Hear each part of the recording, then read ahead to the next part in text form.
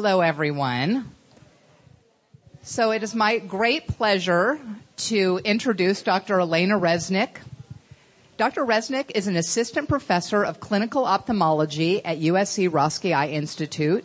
She grew up in Southern California, graduating with highest honors from UCLA, and received her medical degree from Johns Hopkins University. Dr. Resnick completed her internship in internal medicine and residency in ophthalmology at UC Davis Medical Center, then received additional subspecialty training in glaucoma at UCLA's Jules Stein Eye Institute. Her glaucoma research at USC focuses on the development of novel surgical techniques and new approaches to patients with early glaucoma. The aim of her research is to investigate the benefit of minimally invasive glaucoma surgery in lowering intraocular pressure. Dr. Resnick also places significant value on volunteer work and giving back to the community, and has been involved in organizing ocular disease screening events for local underserved communities. We're very grateful to have you here, and welcome. Thank you. Thank you so much, Lynn, for a wonderful introduction. Thank you guys for having me. It's really hot outside. It's really hot outside, so I'm very grateful for air conditioning. Yay for air conditioning. So I'm a subspecialist in glaucoma. That's all I do. I see 100% patients with glaucoma and perform complex cataract surgery. If you have any question about any eye conditions, feel free to come up to me. I can tell you whatever I know about age-related macular degeneration. We can talk about corneal issues, corneal transplant, but my premier focus is actually diseases of the optic nerve and glaucoma in setting of cataracts as well. So what is glaucoma? Does anyone know? I do. 13 years in training to actually learn about one disease, glaucoma. Glaucoma, first of all, I love history. Any of you guys like history? I love it. So for me to understand what's glaucoma, first of all, when I was a young resident, I looked up what does glaucoma mean. So glaucoma came from Greek, which is glaukos, and glaukos means blue. So whenever patients develop intractable glaucoma or their eye pressure is not controlled, the cornea, the front portion of the eye, becomes whitish blue, and the eye looks blue. That's why in olden time it was called glaucoma, because of the appearance of blue eyes. Very often young kids, if they're born with congenital glaucoma and it's not well controlled, they have beautiful big blue eyes. Unfortunately, there's not much vision there because of glaucoma. So the appearance is very interesting and beautiful and really valued in some cultures. It's actually a pathologic condition. So what is glaucoma? Glaucoma is a disease of the optic nerve. Optic nerve is the connection between your eye and the brain. This is the cable for the information. Your eye sees something. For example, I see a beautiful lady right in front of me, and that image is transmitted directly to the brain. If that connection is broken for whatever reason, you can't see. Your eye might be functioning 100%. Your retina is completely healthy. But if that cable is broken, you won't be able to see. Even if your brain is completely intact, you won't be able to see. Glaucoma affects the optic nerve in a particular way. First, the outside of the optic nerve affected, and then the inside. That's why you lose peripheral vision first, and then the central vision. So what do patients feel when they have glaucoma? If it's a garden variety regular glaucoma, you feel nothing. You don't even notice that your peripheral vision is lost, because you don't use your vision right here, somewhere here. You turn, and you can see it there if you need to. And only until the central vision is affected, that's when the patient knows that something is wrong, and they go and see an eye doctor. And it's very important to see your eye doctor on a regular basis, even if you don't have any eye conditions, so we can catch something like glaucoma. Does glaucoma happen often? Unfortunately, it does, and that's why I'm a specialist of one eye disease. Glaucoma affects 2% of our patients. If you take every single patient in the United States, every single person that in this room, 2 out of 100 will have glaucoma. And actually, half of those people that have glaucoma, they don't know that they have glaucoma. And they only find out later in life. when there is not much that we can do to save the vision. So here's an example of one of my unfortunate patients that came to see me. He was complaining of diminished peripheral vision. So when we did a formal visual field test, not with our fingers, but a formal with a special machine, with a special computer machine, unfortunately, he was not able to see the top half of anything. He could see straight, he could see below, so he could walk up and down the stairs, but he was not able to see anything. This is a formal visual field test that we do in our clinics right here. Black is bad. White is good. In a regular person who doesn't have glaucoma, whose optic nerve is 100% functional, this all will be white.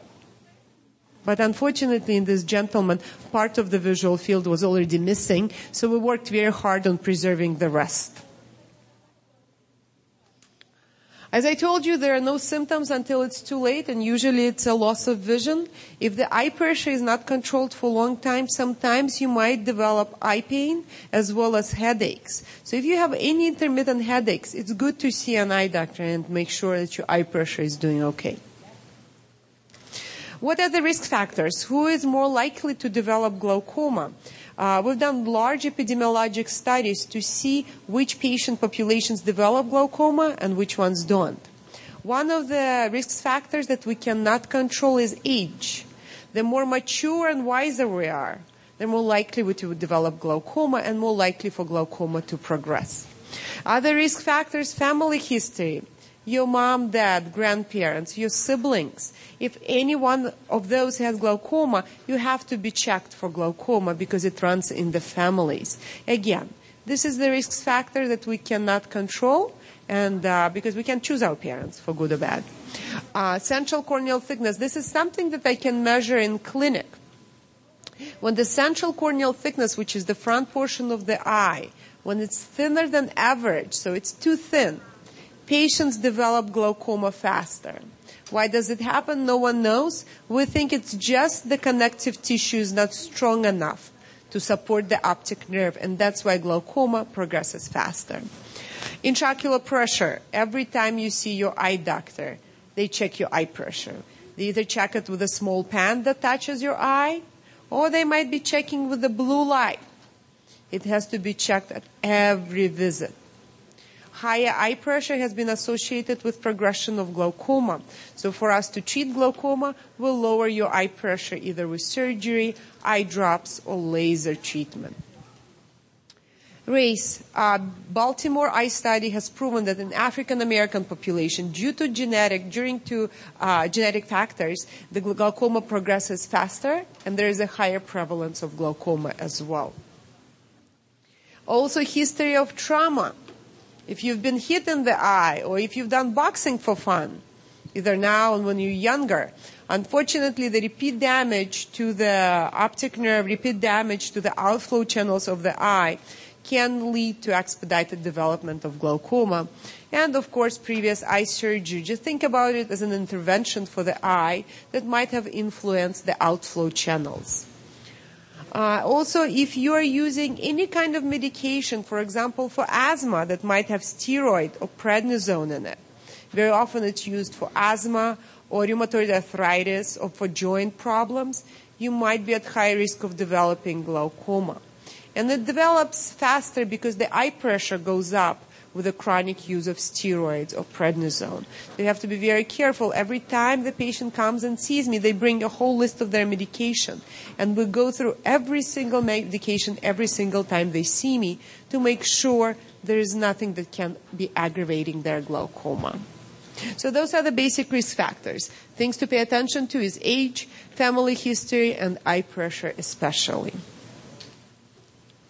When we see a patient for glaucoma evaluation, for a new patient, the exam is fairly extensive. You'll spend 2-3 hours with me in the office. Of course, we check your vision, we check your eye pressure. We do a careful exam of your eye from the outside and inside. We will dilate your pupils and take a good look at the optic nerve and at your retina. Also, we'll do a visual field. That's a special computerized test where you see a light. When you see the light, you click the clicker. It's a pretty boring computer game, but it shows me an objective view of your peripheral visual field. Also, we do pictures of the back of the eye. That's called OCT. It's a special ultrasound picture of the eye. It shows me how thick or thin your optic nerve is. From the beginning of the lecture, if you remember, with glaucoma, the optic nerve becomes thinner. So when it's thinner than average, it alerts me to pay more attention as far as glaucoma status in you. Also important to know in the beginning of treatment, because with the treatment for glaucoma, we try to slow the progression of the loss of the optic nerve. And the OCT, or ultrasound picture of the optic nerve, can show it to me. So we do pictures of the optic nerve and peripheral visual field at least every year.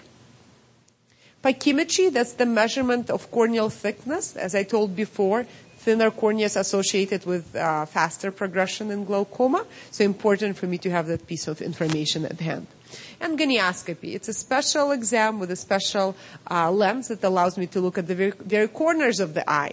Because the eye is round, I don't see all the corners of the eye with just looking straight at it. So we use special equipment. The examination is fairly extensive on the first visit. Second visits are a little bit shorter, maybe an hour or so, to measure your eye pressure, to dilate your eyes, so forth and so on. But with the first visit, you have to be very patient. So this is more examples of the visual field changes in glaucoma. Here are a few of my patients that this is my visual field right here. It's completely normal. The black spot right here that you see is our own blind spot. Everyone has blind spot. That's where your optic nerve lives. That's where it sits. Everyone has it. So that's a normal visual field. This is a patient with very early stages of glaucoma. You can see there is something larger here if you compare it to the first one.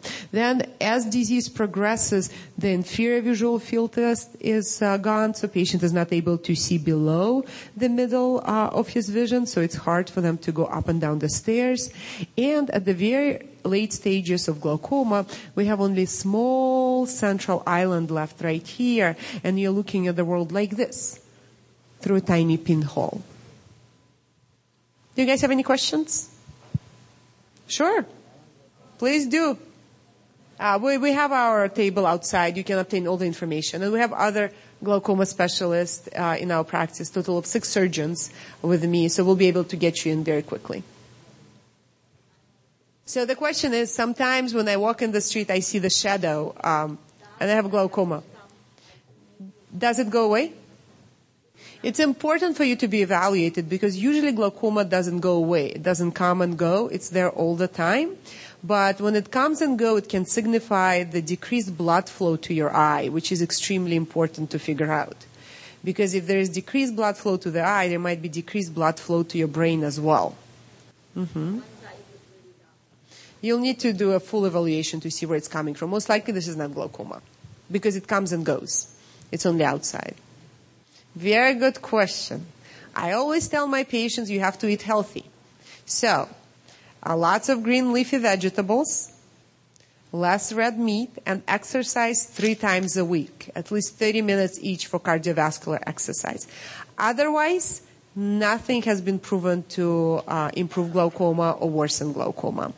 With the salt intake, there have been studies that if you increase salt intake, it was thought maybe you can increase perfusion to the eye and diminish glaucoma, but it hasn't been proven at all. So nothing, pretty much. Just eating healthy and exercising. But that's what every single doctor will tell you, whether it's a heart doctor, kidney doctor, diabetes doctor, same with the eye doctors. So why does the pressure build up inside the eye? Our own eye produces fluid inside the eye to keep the eyeball inflated. Eyeball is a sphere. If there is not enough fluid inside the eye, it becomes a raisin. It goes into little wrinkles, and you can't see well. So there is always fluid produced inside the eye in everyone. And then the same amount of fluid as produced escapes from the inside of the eye to the outside through the outflow channels. So it's a very fine balance. As much fluid as produced, as much fluid needs to escape at the same time. In glaucoma patients, sometimes too much fluid is produced and the outflow channels cannot keep up, or outflow channels are damaged or plugged up by some sort of debris, and the fluid just cannot escape. That's why the pressure builds up. And this is just a schematic of the eye showing it. There are Few kinds of glaucoma, you will hear doctors talking about it. There are two major kinds. One is open angle glaucoma, and angle refers to your outflow channels. So open angle means your outflow channels are open. And there is also closed angle glaucoma. That's when the iris closes off your own outflow channels. So there are two different kinds. Depending on whether it's open or closed angle glaucoma, the treatment is slightly different. So it's very important to know what kind of glaucoma you have. So if you come up to me and say, oh, I have glaucoma, it doesn't say much to me because I don't know how to treat you. I don't know what kind of glaucoma you have. Again, we can always figure out through evaluation. And feel free to ask your doctor to say, hey, what kind of glaucoma do I have? Is it open or closed? There are more rare etiologies of glaucoma, such as inflammatory glaucoma. If you have any inflammation, such as lupus, for example, or rheumatoid arthritis, the eyes become inflamed as well, and you can develop a special inflammatory kind of glaucoma, which is called uveitic glaucoma or uveitis glaucoma. There is also glaucoma that little babies are born with, congenital glaucoma. We treat that kind of glaucoma at Children's Hospital in Los Angeles, and thankfully it's extremely rare. There is glaucoma associated with trauma to the eye, traumatic glaucoma. Again, anyone who sustained trauma to the eye should be seen by an eye doctor to make sure they're not developing high pressures. And also, as I mentioned before, the more eye surgeries you have, the higher chance of developing glaucoma. So what's the treatment for glaucoma? We can lower the pressure with eye drops. Eye drops decrease production of fluid inside the eye. I can perform a laser treatment to increase the number of outflow channels, so just to make sure all the fluid that's produced escapes the eye. Laser therapy is done in clinic. It's a 2-minute procedure. It's not painful. Patients pretty much can go back to their normal activities right after the laser within 15-20 minutes. And surgical therapy. With the surgical therapy, we take the patient to the operating room. Surgeries take anywhere between 20 minutes to an hour, and the recovery takes between 2 weeks to 6 weeks, depending on the type of the surgery we use. Nowadays, the only risk factor that we can modify or treat for glaucoma to make sure glaucoma doesn't become worse is eye pressure. So all our treatment are they're devoted to decreasing the eye pressure. Whichever way we can do it, drops first, then laser, then incisional surgery. That's all that we can control right now nowadays. We are working on stem cell research, trying to replenish the optic nerve to give you your vision back. But those studies are still done in animals, so we haven't done any human trials in glaucoma patients as of yet. But hopefully in my lifetime. With the drops, if any of you guys are taking glaucoma drops, you know they're fairly frequent. They're inconvenient to take, but very important to preserve your vision. You take drops usually at least once a day. Some drops you can take two times a day, others 3 times a day. Very often, as glaucoma progresses, I actually prescribe multiple drops. So you have different bottles, and you can continue taking them throughout the day. You take it 2, 3, 4, 5, 6, 8 times. So it's fairly time-consuming. When you take multiple eye drops, whether they're glaucoma drops or they're for your cataract or for the cornea, you have to make sure you're taking it correctly. You have to shake the bottle, shake, shake, shake. Then I see the lady there is doing it absolutely correctly, shaking her bottle right there. So shake your bottle. Then usually if you feel that your hands are not steady, it's better to lay down on the couch, open up your eye, and administer the drop in the inner corner of the eye. Blink a few times and make sure that the drop gets in. Repeat the same procedure with the other eye. If you're taking multiple drops, you have to take 5 minutes between drops, at least 5 minutes. If you want to take longer, 10 minutes is fine too, but not less than 5 minutes to allow the absorption of the drops.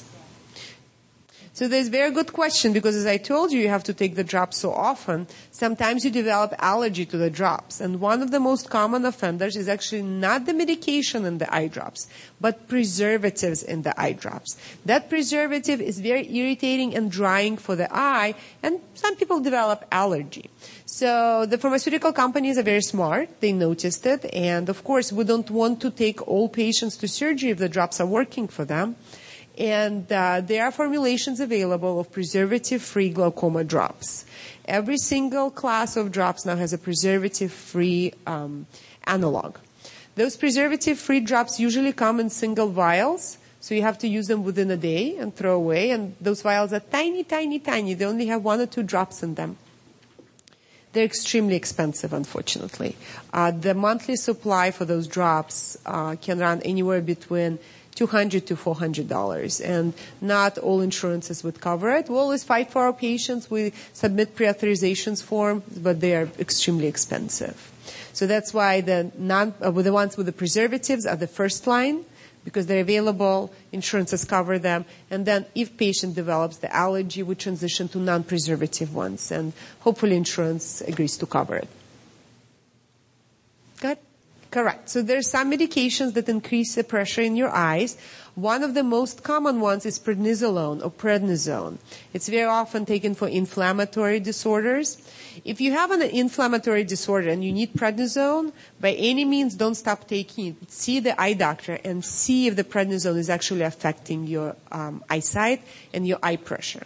If we need to take the prednisone off, if we need to discontinue, there are other alternatives for inflammatory disorders, the steroid-sparing ones, such as ranibizumab. There are quite a few of them, and we can talk about those as well.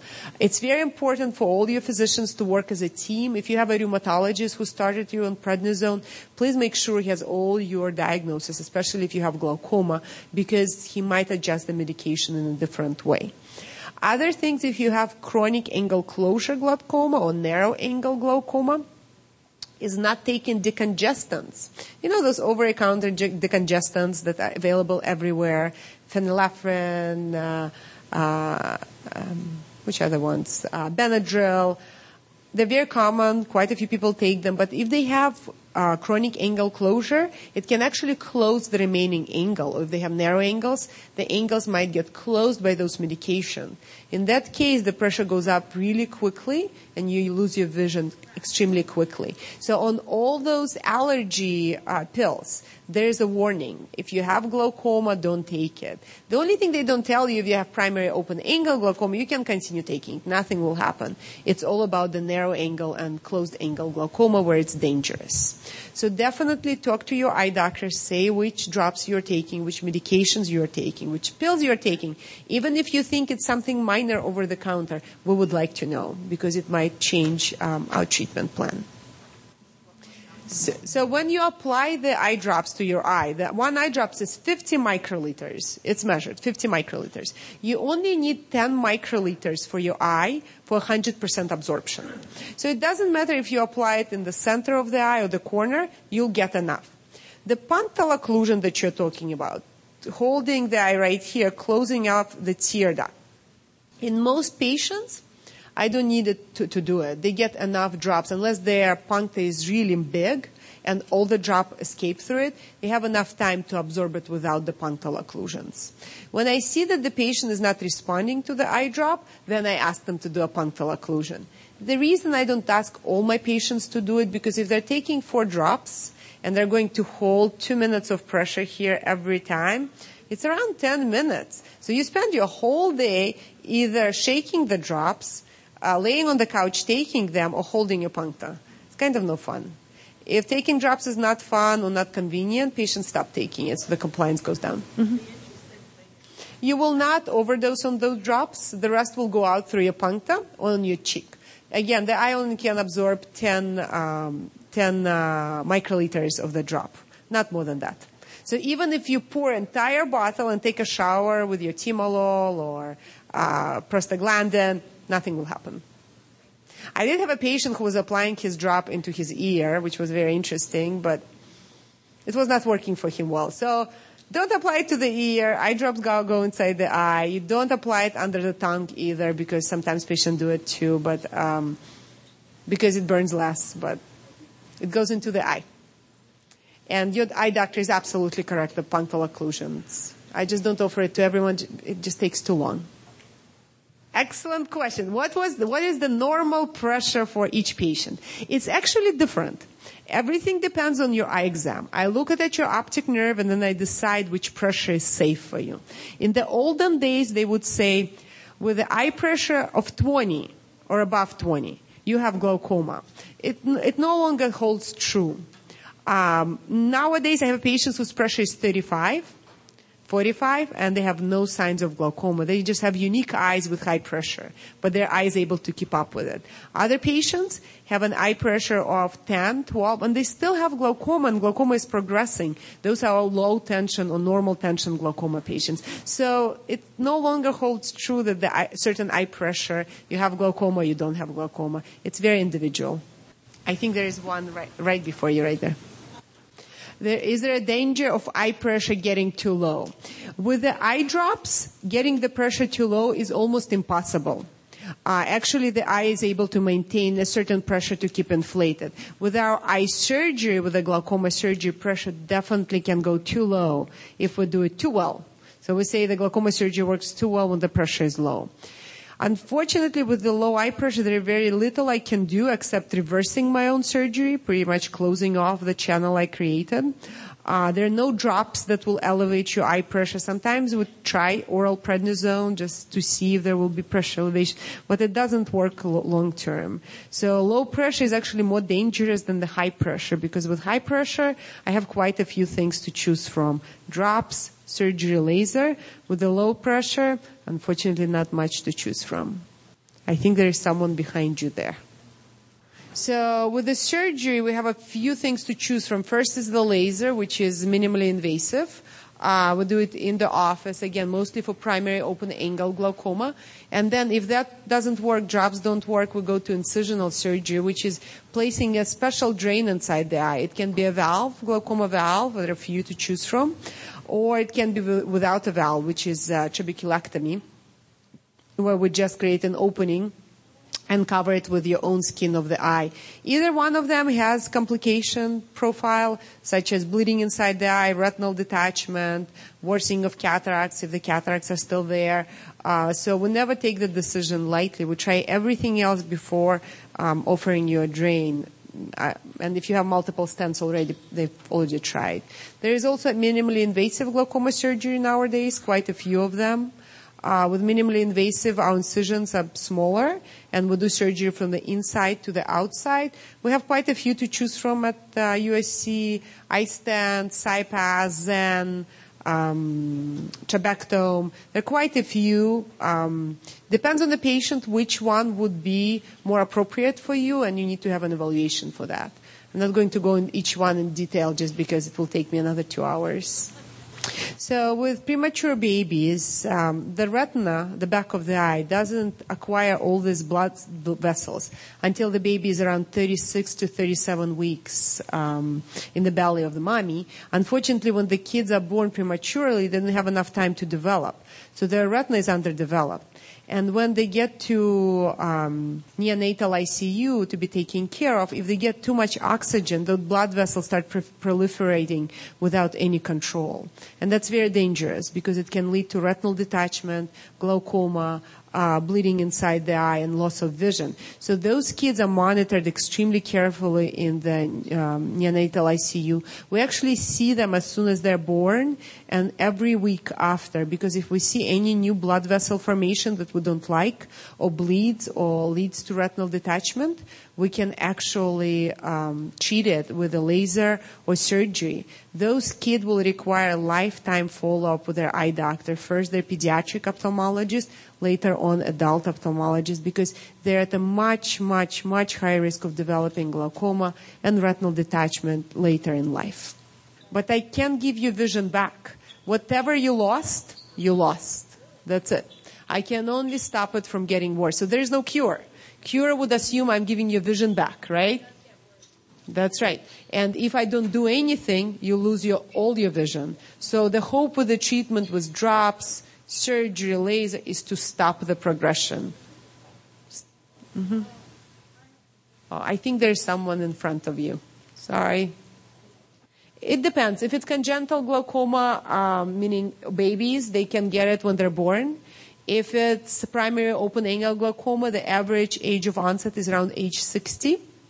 But there are also kinds that are young adult glaucomas or teenager glaucomas, and those happen much sooner. But most patients are diagnosed at a later age. And the reason they're diagnosed at a later age, because first of all, they don't notice any symptoms.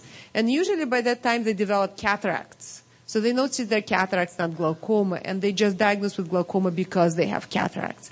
I wish all patients were diagnosed earlier because with the treatment, I can prevent them from losing vision instead of me just preserving a little island of vision they have left. So I would rather see patients extremely early when there are small changes than later on. So there is no normal pressure number for glaucoma patients. It depends on individual patient. Because even if some patients have pressure above 30, they don't develop glaucoma. And other patients with a pressure of 14, 15, or 12, which is considered lower, they do develop glaucoma. So your eye doctor will be the one deciding what's a good pressure for you. And it will not apply to every single other person or your friends that are sitting next to you. Everyone is extremely individual in that manner. I think you had a question. So refrigerated eye drops have to stay in the refrigerator until they're opened, until the bottle is sealed. After that, as soon as you open the bottle, it can actually be at room temperature. But I'm talking about room temperature, not the temperatures that are outside on your patio or in your car.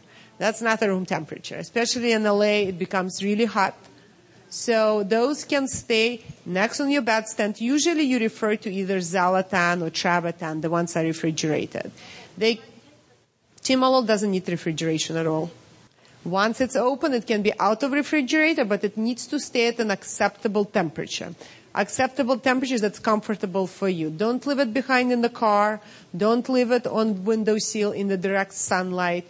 Best place, because you're probably referring to nighttime drops, either put it next to your toothbrush in the bathroom or next to your bedstand. No bedstand, yeah. If the stroke affected the eye itself, that's the swelling of the retina, that can sometimes be improved with special medications. If the stroke affected your brain, does it go back? Because brain cannot regenerate. In the eye, sometimes it will improve. If you have low eye pressure, the eye can shrink. Imagine an eye is like a little balloon, right? We keep it inflated with air, it's nice and round. If it deflates, it shrinks. So when the pressure is very low, it shrinks. Sometimes we start steroid drops such as prednisolone and another type of drop, atropine, trying to slow it down. Do you know the reason why your eye pressure is low? Did you have retinal detachment or retinal detachment? Usually, unfortunately, with retinal detachment, no matter what we do, the eye just shrinks. It stops functioning. Any other questions? Oh, here you go. Mm-hmm. So when you have blinking lights, it's something with your retina. You need to be seen. Blinking light signifies something pulling on your retina. It can be early signs of retinal tear or retinal detachment. Mm-hmm. That's normal. Those are called after images. Whenever you have a bright light stimulation, like you go to the store and the lights are extremely bright, you close your eyes, you'll see those kaleidoscopic vision type of things. That's normal. So with glaucoma, THC or cannabis does lower the eye pressure. Unfortunately, it only lasts for a few minutes after you ingest it or smoked it or whichever way you take it. And so for eye pressure to remain low on marijuana, you have to either smoke or eat it 24/7. So you have to stay up, not sleep, not go to the bathroom, just continue ingesting it. That's why it's not recommended. Do you know if your glaucoma is well controlled? Do you see a glaucoma doctor? So when you have limited vision in your eye, unfortunately you will notice that sometimes the vision is better, sometimes it's worse, especially brightness. It's a common phenomenon. Not much we can do about it, unfortunately. It's something about the blood perfusion to the eye. We can't control it. The only thing we can control is your eye pressure. So important to keep your appointments, so forth and so on. Everyone gets cataracts. They're like wrinkles. It's a sign of you being wise and mature. Just wait for them to ripen, and your doctor will be able to take them out. If it's uncomplicated cataract surgery, anywhere from 5 to 15 minutes. It depends on the patient. Some patients, they ripen within 6 months. Others, I have a patient, I just did the cataract surgery for a 106-year-old. He decided he's not going anywhere, so he needed to get rid of his cataracts. So it just depends on the patient. You need an eye exam. As soon as you suffered any head injury, facial injury, head injury, you should have an eye exam. Just one time. High blood pressure definitely affects the back of the eye, your retina. You can have problems with your retina, swelling, bleeding in the back of the eye with high blood pressure. You can also suffer strokes from high blood pressure. Strokes can affect the brain. They can affect the eye as well. Very dangerous. So you should be taking care of your blood pressure carefully. See your primary care doctor as many times as needed to get the correct medication on board.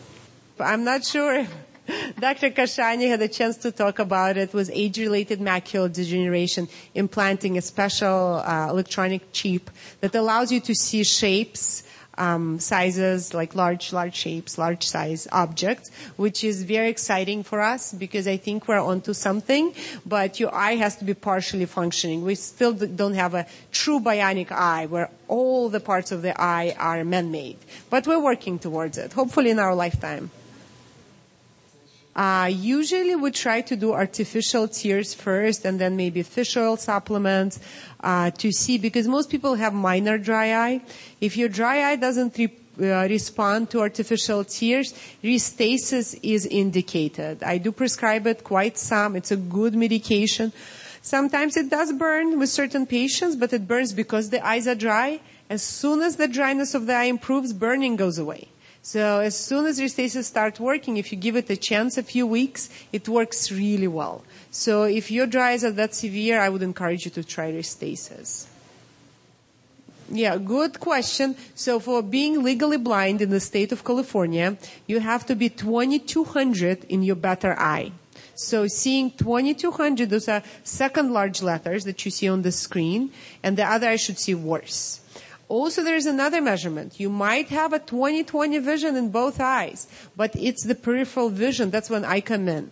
So when there is a big diminished peripheral vision is lost, you're also legally blind. So if you have a tiny island, which we say 5 to 10 degrees of the peripheral vision left, you are considered legally blind, even if your central vision is 20/20. Any other questions? You guys have been a wonderful crowd. It hasn't been this interactive ever. Thank you so much. And I'll stick around for a few minutes if you guys want to come up and ask any questions one-on-one. If you were too shy to ask in the crowd, feel free to do so. Thank you, guys. Enjoy your day. Thank you.